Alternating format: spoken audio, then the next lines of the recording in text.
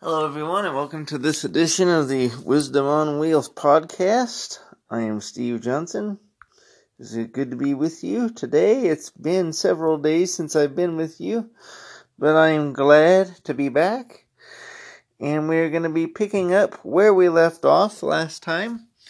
We were talking about Ezekiel chapter 28, and when we left off last time, we had been talking about how there are earthly rulers, like human government rulers, but then there's like the spiritual rulers over places. And, and there's that scripture in Ephesians 6 where it talks about we wrestle not against flesh and blood, but against principalities and powers and the rulers of this dark world and the heavenly realms. Let me look that up, and it's Ephesians chapter 6 and verse 12. I'm going to be reading from the New Living Translation.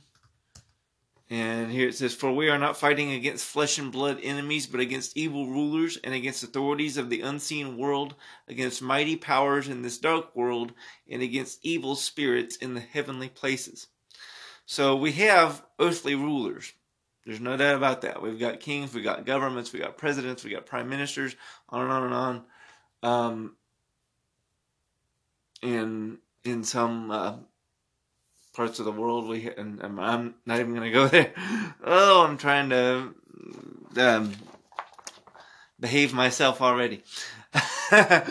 But trying to keep the headlines out of this a little bit. But if we go to Ezekiel 28, we see an example of this. And since our chapter, we're in Genesis chapter 3, and we've been learning about we've been doing what's been called a profile of the serpent in our last two episodes. Well, this time we're going to be looking at a message to the king of Tyre, and this is connected to chapter 3 because it's about the serpent. It's about Satan. It's about Lucifer. And if we go to Ezekiel chapter 28, it's a message for the king of Tyre. And I started reading this last time when my time ran out, so that's what I'm going to pick up from. I'm going to start over with verse 1. And you'll see how this is talking about a particular king of Tyre. But then watch what is said about him as it continues on. It says here, "Then this message came to me from the Lord. Son of man, give the prince of Tyre this message from the sovereign Lord." Now it's Ezekiel 28 and 1 verse 2. "In your great pride, you claim, 'I am a god.'" Did you ever hear anybody say that? "I sit on a divine throne in the heart of the sea. But you are only a man and not a god. Though you boast that you are a god, you regard yourself as wiser than Daniel and think no secret is hidden from you. With your wisdom and understanding, you have amassed great wealth, gold and silver for your treasuries." Sorry, I may be on there. Okay, anyway, sorry about that.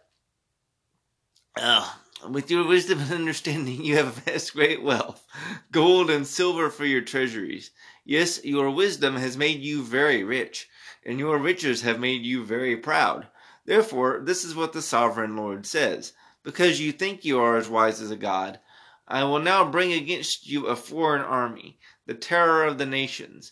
They will draw their swords against your marvelous wisdom, and defile your splendor.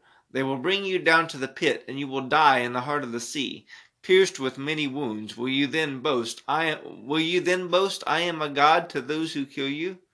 To them you will be no god, but merely a man. You will die like an outcast at the hands of foreigners. I, the sovereign Lord, have spoken." And then the message continued in verse 11. And then it continues on in verse 11. As I open my Pepsi here, because man doesn't live by bread alone. There's also Pepsi. He's a heretic. He just changed God's word. Well, anyway, all right. So verse 11. This continues, and then it switches. I want you to notice the difference here. "Then this further message came to me from the Lord. Son of man, sing this funeral song for the king of Tyre." He's singing somebody alive. "Give him this message from the sovereign Lord." But then look how this switches. Because is this still talking about the king of Tyre? Or is this talking about something entirely different? Is this talking about who we've been studying for the last couple of podcasts? You were the model of perfection, full of wisdom and exquisite in beauty. You were in Eden, the garden of God. Was the king of Tyre in Eden? Was he in the garden of God? No. Who was? Your clothing was adorned with every precious stone. Red carnelian, pale green peridot, white, pale green peridot, white moonstone, blue green beryl, onyx, green jasper, blue lapis, lazuli, turquoise, and emerald, all beautifully crafted for you and set in the finest gold. They were given to you on the day you were created. I ordained and anointed you as the mighty angelic guardian. You had access to the holy mountain of God and walked among the stones of fire. This was no longer talking about the king of Tyre. Remember, we talked about how there's human rulers, and then there's the angelic princes behind the rulers. And then depending on which side you're serving, would give us a hint as to what type of angelic being is behind you. You were blameless in all you did, from the day you were created, until the day evil was found in you. Your rich commerce led you to violence, and you sinned. So I banished you in disgrace from the mountain of God. I expelled you, O mighty guardian, from the place among the stones of fire. Your heart was filled with pride because of all your beauty. Your wisdom was corrupted by your love of splendor. So I threw you to the ground and exposed you to the curious gaze of kings. You defiled your sanctuaries with your many sins and your dishonest trade. So I brought fire out from within you, and it consumed you. I reduced you to ashes on the ground in the sight of all who were watching. All who knew you are appalled at your fate. You have come to a terrible end, and it will exist no more. So it seems to go back and forth there, where it's talking about the king of Tyre, and then seems to be talking about Satan, because he was in the garden, and then it seems to go back to talking about the king of Tyre again. God is referring to them, though the prophet is referring to them for God, and he's doing it sort of interchangeably. He goes from one back to the other, like this seamless transition that like both are being spoken to at the same time. It's like when Peter tried to prevent Jesus from going to the cross, and Jesus said, "Get thee behind me, Satan." And people are like, and I've said this too, well, he just called Peter Satan. Well, did he, or was he talking about the one that was encouraging Peter to Peter's lack of knowledge? There's a lot to untangle there, and I think I think that there's a lesson to be had there for talking about how we have this angelic being behind the earthly ruler, and the prophet is speaking to both of them.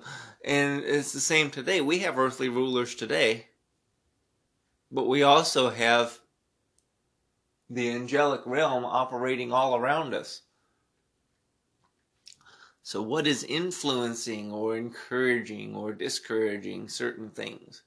That's not to say that leaders don't have a free will and they're completely the puppets of the puppet masters, which are the angelic beings. I'm not saying that. Human free will does play a role in all this, but we are influenced by the spiritual warfare that goes on around us, and we influence the spiritual warfare that's going on around us. And so it's important that we remember that and keep that in mind. Just because we can't see what's going on around us doesn't mean that it's that it's not real. In fact, some would say it's more real than what we see. So this gives us insight into Satan's origin and status before he actually became the enemy of God and thus our enemy. And so when we think about all we've observed about the serpent of old, the devil, we've learned a lot that we can apply to our lives. And the first thing I would say is something that I've heard often preached and something that I'm going to repeat is that if Satan will twist Scripture with God, he'll twist it with us. Because remember in the wilderness, in Matthew chapter 4 and Luke chapter 4, Satan comes to Jesus when he's in the wilderness being tempted, or he's in the wilderness for 40 days and nights, and Jesus was led there by the Holy Spirit just so he could be tempted by the devil during that time. And what's one of the things we pray to God in what's called the Lord's Prayers? Lead us not into temptation, but deliver us from evil. Well, God wouldn't lead us into temptation. Well, I mean, there it is. But yeah, but if Satan tried to twist Scripture with Jesus Christ, the Son of God, there's no reason to think he won't do that with you. So be very careful that what you're entertaining, what you're listening to, watching. Deception is rampant in our society and culture, especially. I mean, in a way, it always has been. The spirit of Antichrist has been in the church from the very beginning, but it's been prophesied that as the birth pains increase to the time of the Lord's return, that will get more and more prevalent as those days get near. And if we look at when the disciples came to Jesus and they said, when will all this happen? What will be the signal of your return and of the end of the world, or the end of the age, depending on your translation? In verse 5 it says that Jesus, the very first thing Jesus said to them is, don't let anyone mislead you, for many will come in my name claiming I am the Messiah and will deceive many. Then in verse 11 it says, many false prophets will appear and will deceive many people. And if we go to the Lexham English Bible, there's a particular verse there that let me look up the Matthew 24 in that one. In verse 11, many false prophets will appear and will deceive many. Verse 12, and because lawlessness will increase, the love of many will grow cold.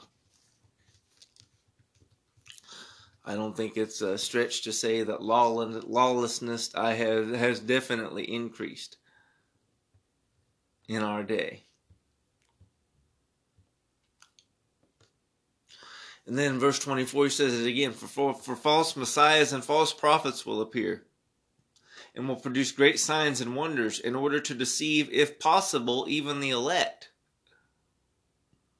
So deception is going to be at such a fever pitch in the days leading up to the return of Christ that we won't know what to believe. Does that sound familiar? I mean, I feel like we're starting to live in that kind of world now where it's hard to know what to believe, who to trust, what you can depend on. And as bad as we think this is, I think we will look back on these days with fondness and wish for them. I think it's going to get a whole lot worse.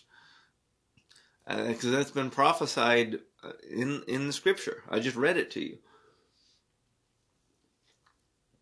And we're not even in the tribulation yet. So when it gets time to get there, imagine the level of deception that's going to be on the earth during the tribulation. The fact that most of the world's population that's left after the rapture will willingly follow and give allegiance to the Antichrist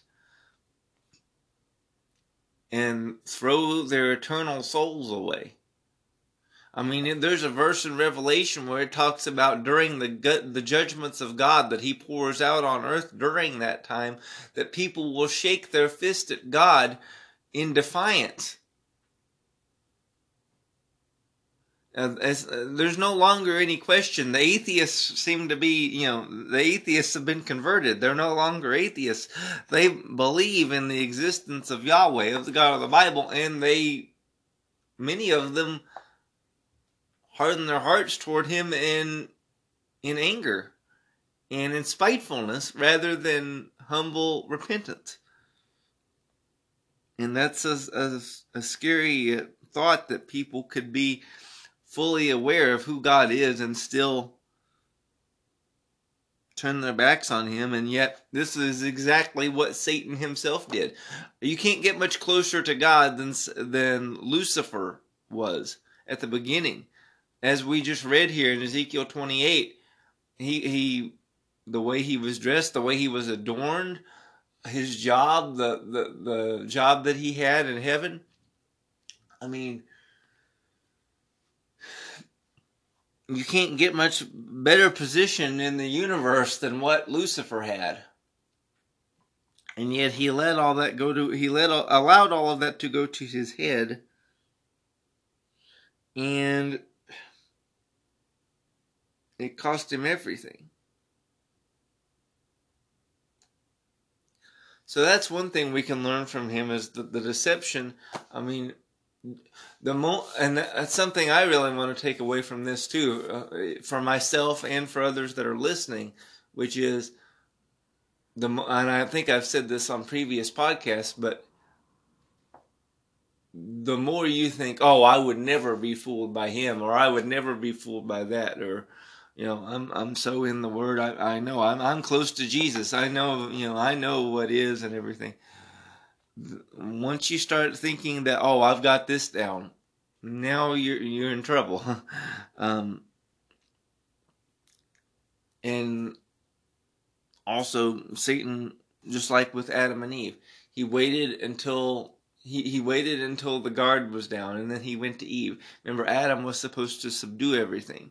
Adam was supposed to fill the earth and subdue it, rule over it and everything. And so Lucifer goes to Eve when, again, Adam's right there with her, but he's not doing his job. He's not doing what God told him to do. And so Lucifer has free reign to go into Eve and just go to Eve and totally deceive her. And then he uses Eve to deceive Adam.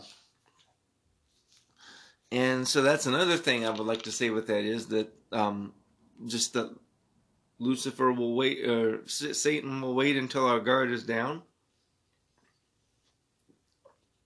He'll wait until we're at our weakest point. He'll disguise himself, the Bible says, as an angel of light.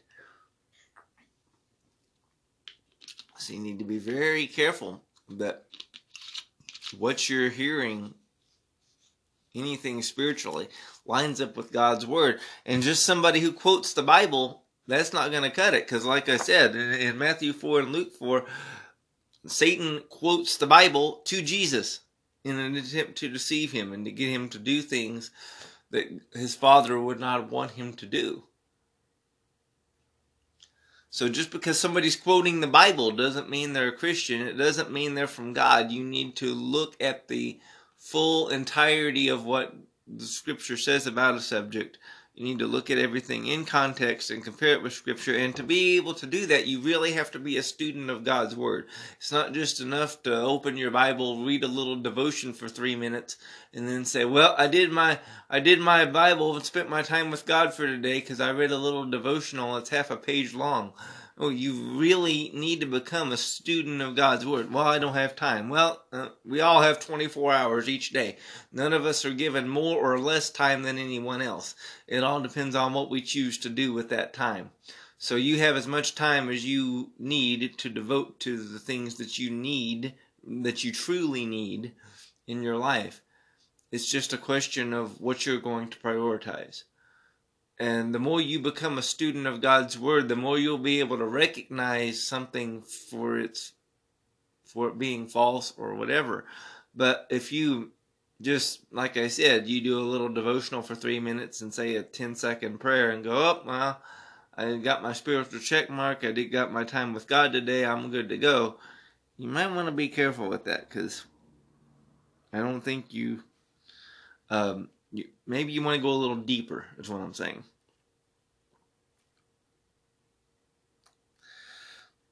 So, as we begin to wrap up this portion of our study,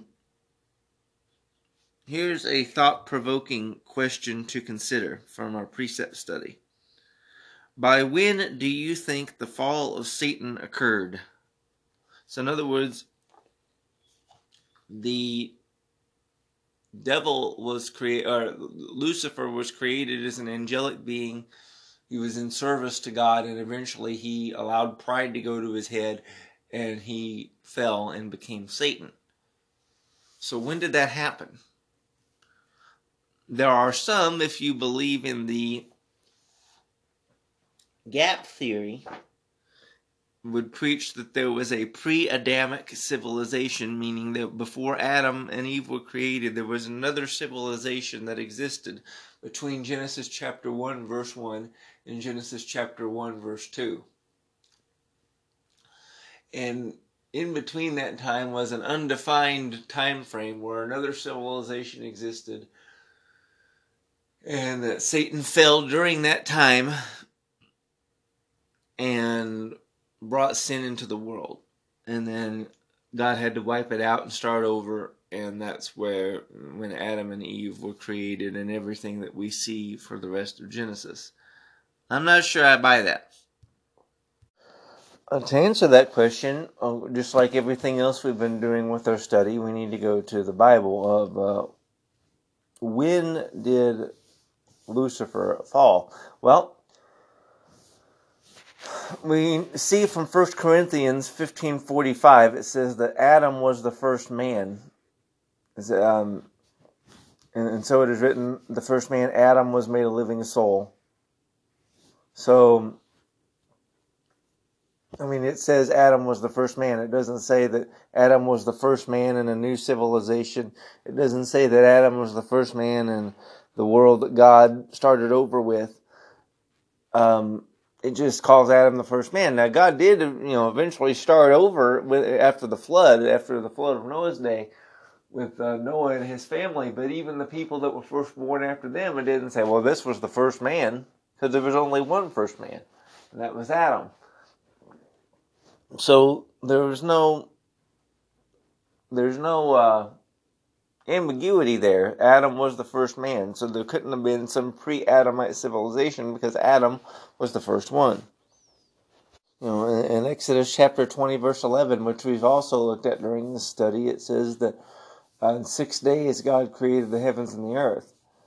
So it doesn't say millions of years God created the heavens and the earth, and then millions of years later he started over when the first civilization completely fell. It didn't say that. In 6 days God created the heavens and the earth. It points back to the original creation week as the model for the work week, with people resting on the Sabbath. Again, that's Exodus chapter 20, verse 11. And, according to Romans 5:14, it says that death began reigning with Adam, not before Adam. If you listen to people who believe in the gap theory or believe in theistic evolution, whatever, they believe that there was a lot of death before Adam. But according to the Bible and what we've been studying, it says that death was brought into the world because of sin, and that Adam and Eve were the first sinners, and it credits Adam ultimately with that sin. It doesn't, both were responsible because both were punished, but Adam gets the big result from that, because, it talks about Adam's fall and all that. And so there is, again, this is all pointing to the fact that there's no evidence in the Bible for a pre-Adamic civilization. So if that's, and after laying all this out, we'll get into, so when did Satan fall? Because everyone who believes in the gap theory believes that Satan fell from heaven during that time. Well, if he did, then if he did not, and there's no gap theory, then when did he fall? That's what we're getting to here. So if we're going to look at when the angels were created, well, it says in Job 38 in verse 4, God is interrogating Job, and he says, "Where were you at my laying the foundation of the earth? Tell me if you possess understanding. Who determined its measurement? Yes, you do know. Or who stretched the measuring line upon it? On what were its bases sunk? Or who laid its cornerstone? When the morning stars of God were singing together, and all the sons of God are angels." Because remember, the sons of God, we read in Job chapter 1, if you go back to our last podcast, referring to angels. And all the angels were shouting for joy. So when did that happen? That happened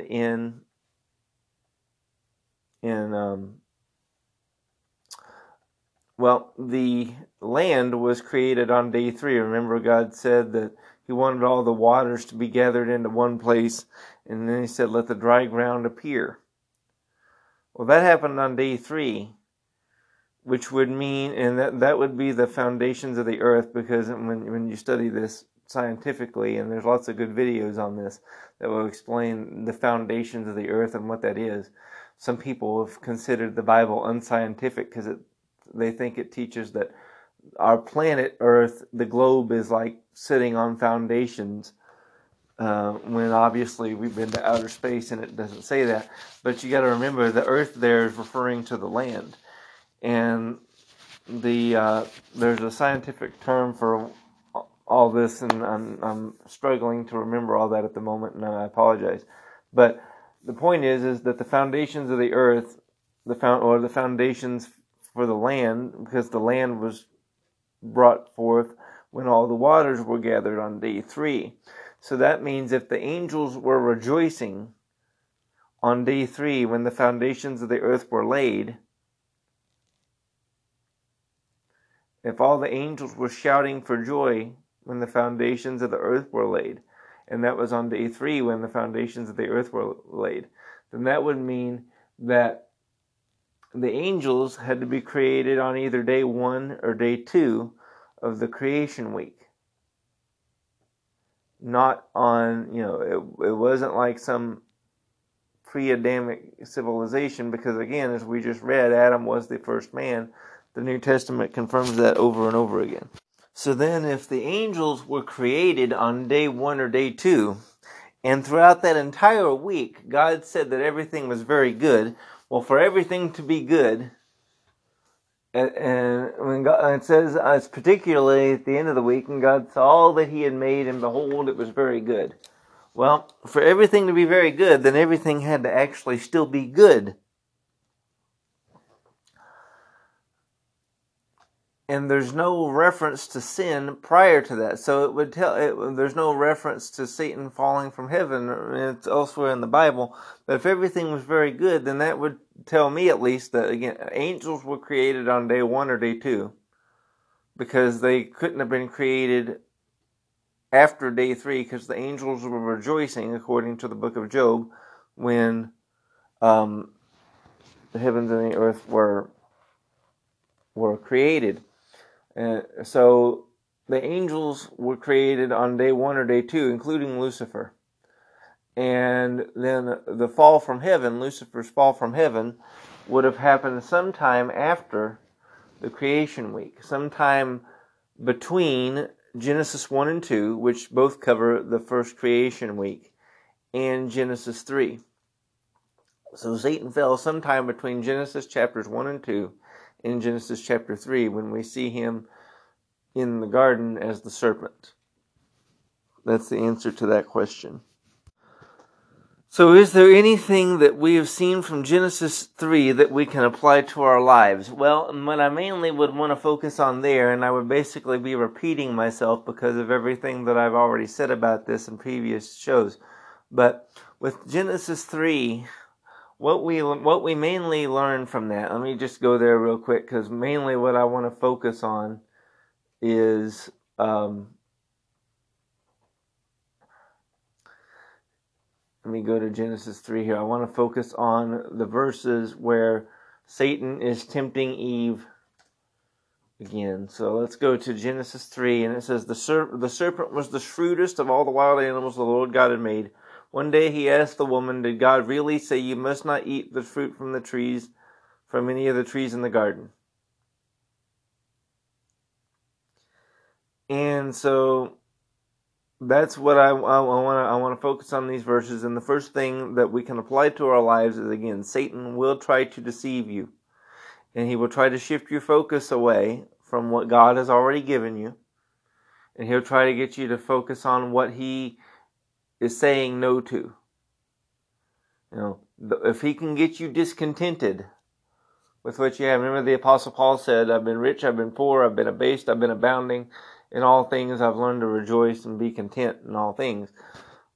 If Satan can get you discontent, Adam and Eve literally lived in a perfect environment, and Satan was able to tempt them into being discontent, which then led to them sinning by becoming discontent. When you start to feel discontented, then you're in a danger zone. Now you've opened a door for the devil to come and tempt you, or one of his demons, or what have you.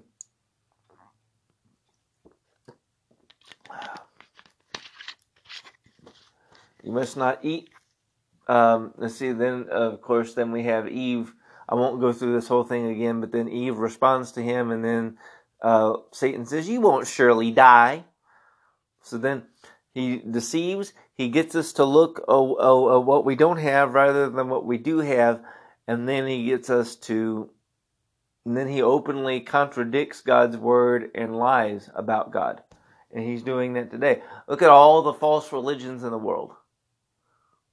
And this is a talking point that's often used by people who don't agree with the Bible. They'll say, well, look at all the other religions in the world, but of course yours is the only right one.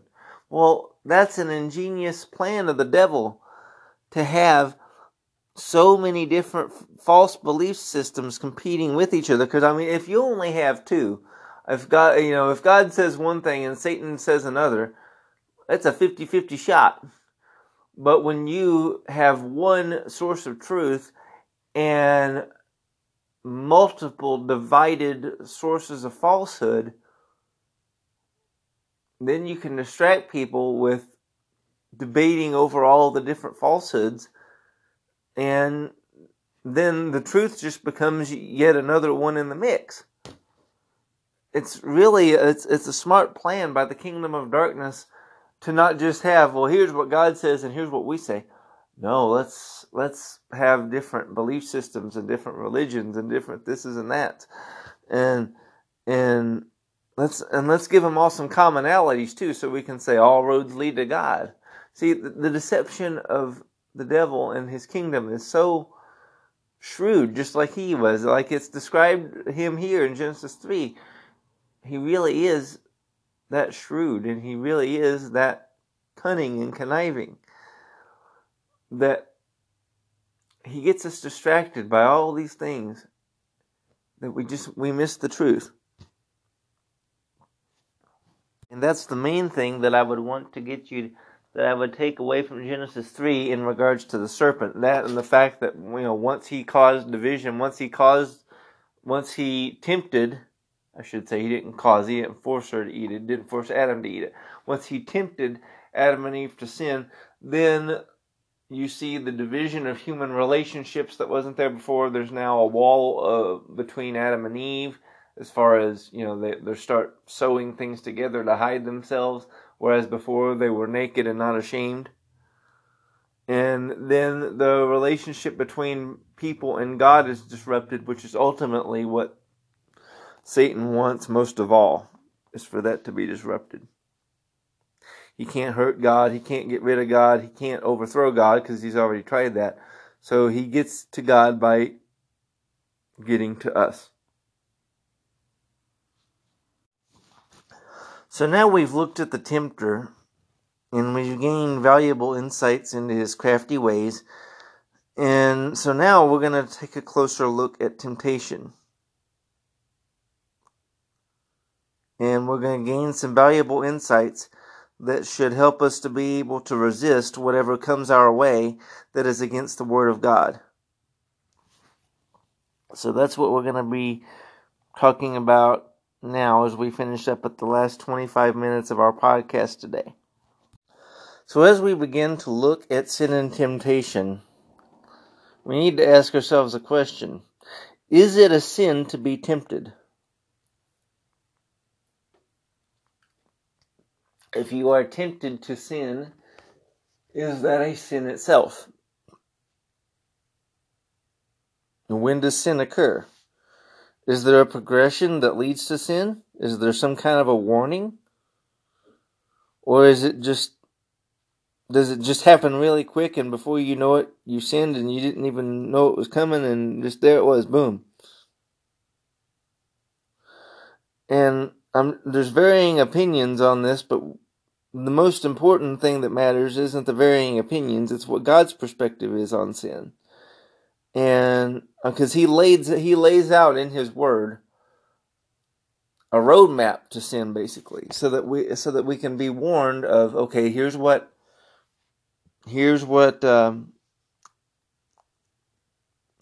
Satan will do, and his playbook doesn't change. So it's important for us to look at the process of sin and to see it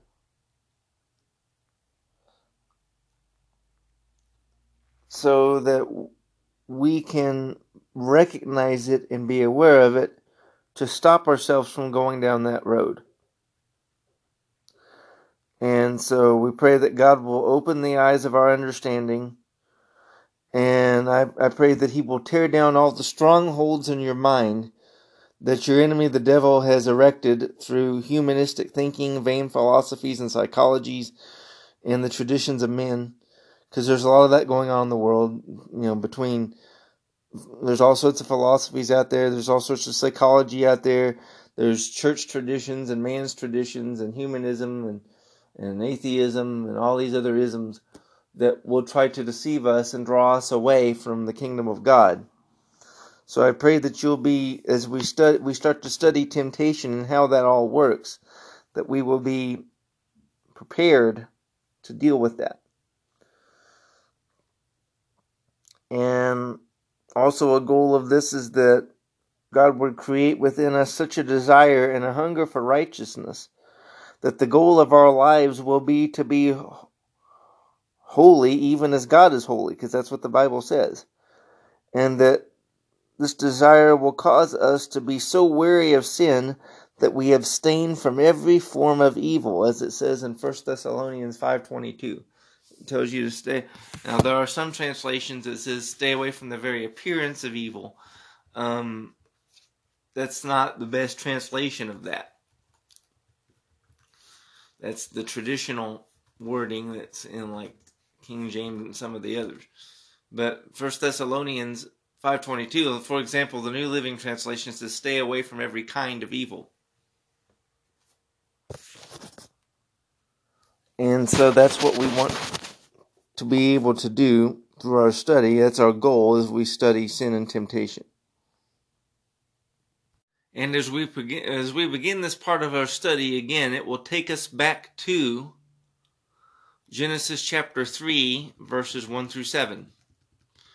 And I'll read those again, and then we're going to zoom in on some of them. The serpent was the shrewdest of all the wild animals the Lord God had made. One day he asked the woman, did God really say you must not eat the fruit from any of the trees in the garden? Of course we may eat from the trees of the garden, the woman replied. It's only the fruit from the tree in the middle of the garden that we are not allowed to eat. God said you must not eat from it or even touch it. If you do, you will die.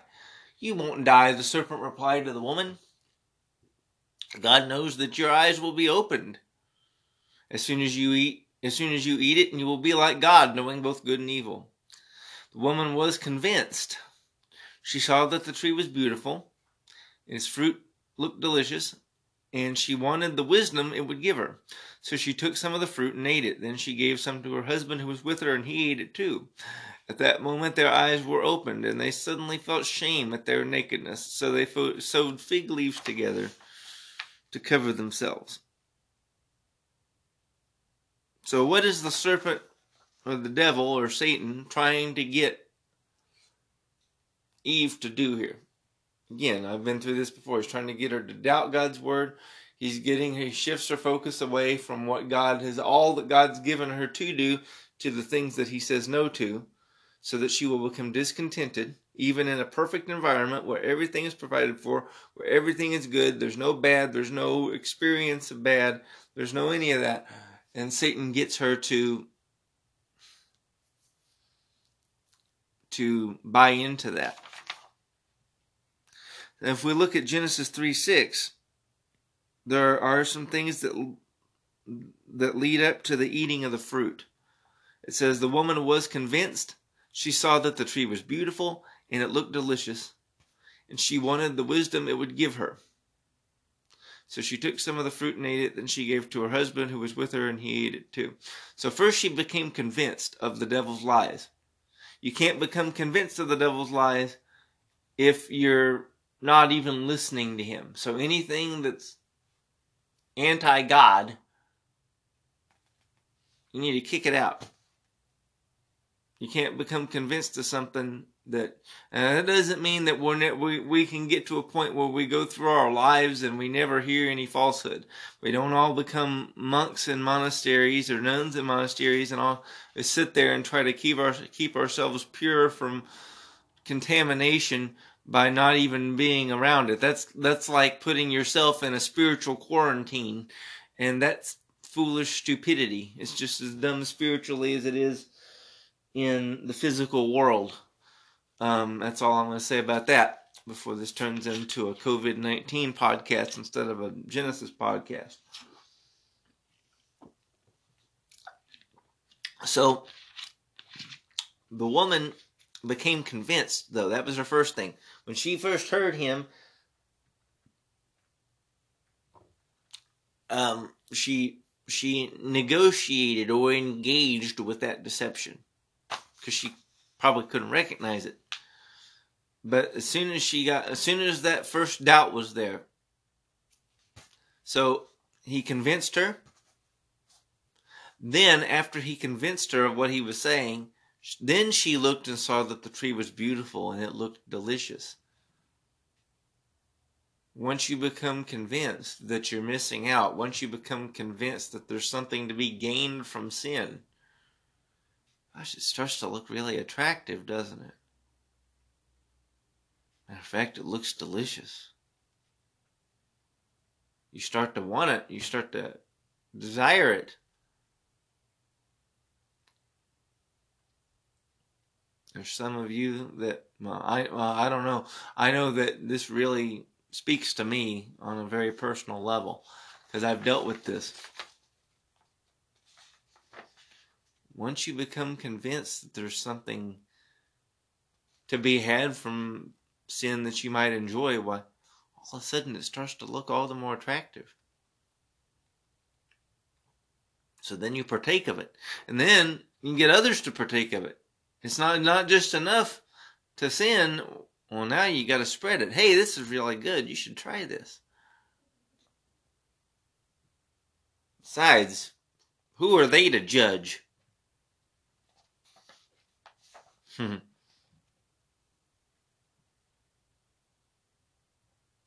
So now, let's compare what we see here in Genesis 3 with 1 John 2:16. When we go to the book of 1 John, there's something very interesting here.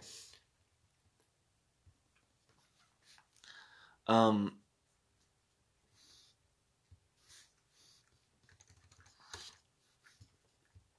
see. Let's go to 1 John. I'm trying to type this in. Give me a moment.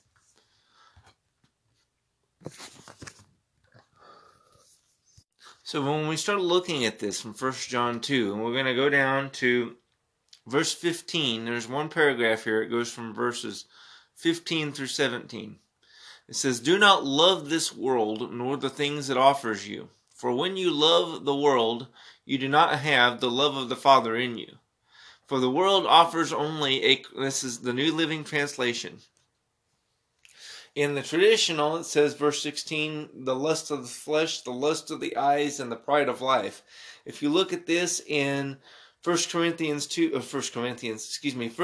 2:16, in the New Living Translation, it says, "For the world offers only a craving for physical pleasure, a craving for everything we see, and pride in our achievements and possessions." A craving for physical pleasure. Well, where do we see that here? Well, Eve saw that it looked desirable, it looked good, the fruit from the tree. A craving for everything we see. She saw it and she wanted it. She saw it. She craved it. She began to desire it. Pride in our achievements and possessions. What did the devil tempt her with? He said that you would be like God, knowing good and evil. And that's why God doesn't want you to do this. So he tempted her with pride. The lust of the flesh, the lust of the eyes, the pride of life. It's all right there. And she partook of that. Let's go up to the NIV and read it there. 1 John 2:16. "For everything in the world, the lust of the flesh, the lust of the eyes, and the pride of life comes not from the Father, but from the world." So we see all those temptations, and really you can boil all sins down to the lust of the flesh, the lust of the eyes, or the pride of life. It's like the three categories of sins. I'm telling you, the Bible thinks of everything. The Bible is its own commentary. We have right there laid out in Scripture the three categories of sins that's available. And Satan tempts Eve with all three, and Adam also. And so, after we've looked at those three categories of sins from 1 John 2:16, then we go to Joshua chapter 6, and there we have the account of the fall of Jericho and God's instructions regarding taking the spoils of war. And so, if we read Joshua chapter 6, verses 15 through 19, and then Joshua chapter 7, verses 1 through 26, and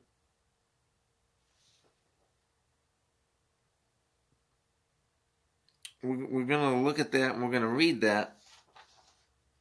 And then there's some things I want to observe from that particular text.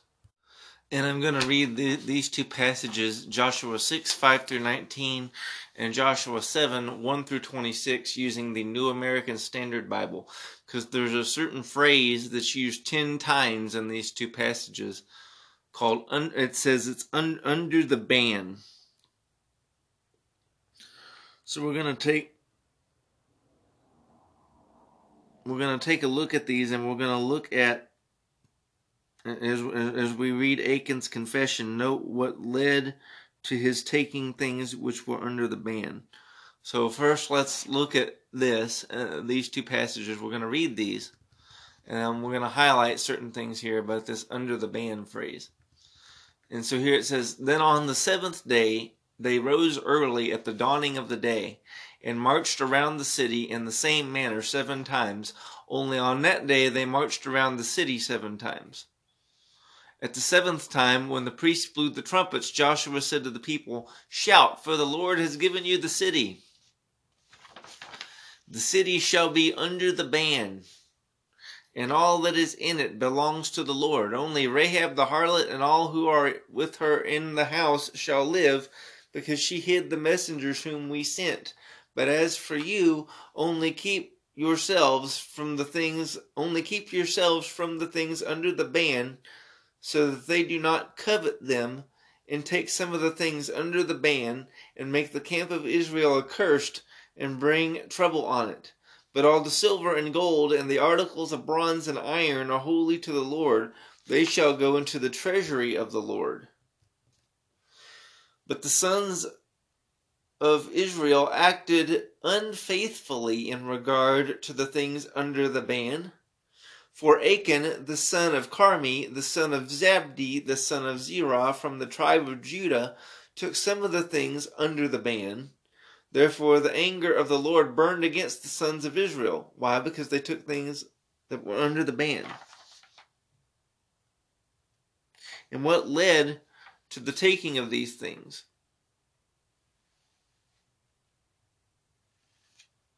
Well, first we see the result, that the anger of the Lord burned against them, burned against the sons of Israel, because some things that were taken that were under the ban. But let's keep reading here. What led up to this? So Joshua sent men from Jericho to Ai, which is near Beth Aven, east of Bethel, and said to them, "Go and spy out the land." So the men went up and spied out Ai. They returned to Joshua and said to him, "Do not let all the people go up. Only about 2,000 or 3,000 men need to go up to Ai. Do not make all the people toil up there, for they are few." So about 3,000 men from the people went up there, and they fled from the men of Ai. The men of Ai struck down about 36 of their men and pursued them from the gate as far as Shebarim, and struck them down on the descent. So the hearts of the people melted and became as water. So they were going to the land, and they said, these people, they're not very strong. They're not very numerous. We don't need to send many of our people to get involved in this, because they're nothing. We can take them. And they got defeated. And the defeat caused their hearts to melt and become as water. That's like a word for, they became very afraid. They became scared because of this. Joshua tore his clothes and fell to the earth on his face before the ark of the Lord until the evening, both he and the elders of Israel, and they put dust on their heads. These are all signs of mourning and repentance. And Joshua said, "Alas, O Lord God, why did you ever bring this people over the Jordan only to deliver us into the hand of the Amorites to destroy us? If only we had been willing to dwell beyond the Jordan. O Lord, what can I say, since Israel has turned their back before their enemies? For the Canaanites and all the inhabitants of the land will hear of it, and they will surround us and cut off our name from the earth. And what will you do for your great name?" So Joshua says, hey, if we die, our enemies are going to surround us, cut us off, and kill us. And then, well, God, what are you going to do if we die? Who's going to stand up for you? Who's going to speak for you? Who's going to point the way to you? So Joshua's basically saying, hey, your reputation's on the line here too, God. We're your people. Without us, you're screwed. And so the Lord said to Joshua, "Rise up. Why is it that you have fallen on your face? Israel has sinned, and they have also transgressed my covenant which I commanded them, and they have even taken some of the things under the ban, and have both stolen and deceived. Moreover, they have also put them among their own things. Therefore the sons of Israel cannot stand before their enemies. They turn their backs before their enemies, for they have become accursed." Look at the things that's happening to our country. And apply some of this there. How have we transgressed our covenant with God? Anyway. "I will not be with you anymore," God says, "unless you destroy the things under the ban from your midst." There's that phrase again, under the ban. So they took some things under the ban, and he says, unless you destroy the things that are under the ban, I'm not going to be with you anymore, God says. "Rise up," God said, "consecrate the people," and say, "Consecrate yourselves for tomorrow. For thus the Lord, the God of Israel, has said, there are things under the ban in your midst, O Israel. You cannot stand before your enemies until you have removed the things under the ban from your midst." What sort of enemies do we have? We can't stand against our enemies until we get rid of the things under the ban. Verse 14, "In the morning then you shall come near by your tribes, and it shall be that the tribe which the Lord takes by lot shall come near by families, and the family which the Lord takes shall come near by households, and the family which the Lord takes shall come near man by man. It shall be that the one who is taken with the things under the ban shall be burned with fire, he and all that belongs to him, because he has transgressed the covenant of the Lord, and because he has committed a disgraceful thing in Israel." So Joshua arose early in the morning and brought Israel near by tribes, and the tribe of Judah was taken. He brought the family of Judah near, And he took the family of the Zaraites, and he brought the family of the Zaraites near, man by man. And Zabdi was taken. He brought his household near, man by man. And Achan, son of Carmi, son of Zabdi, son of Zerah, from the tribe of Judah, was taken. Then Joshua said to Achan, My son, I implore you, give glory to the Lord, the God of Israel, and give praise to him, and tell me now what you have done. Do not hide it from me. So Achan answered Joshua and said, Truly I have sinned against the Lord, the God of Israel, and this is what I did. When I saw among the spoil a beautiful mantle from Shinar, and 200 shekels of silver, and a bar of gold 50 shekels in weight, then I coveted them and took them, and behold, they are concealed in the earth inside my tent with the silver underneath it. So Joshua sent messengers, and they ran to the tent, and behold, it was concealed in his tent with the silver underneath it.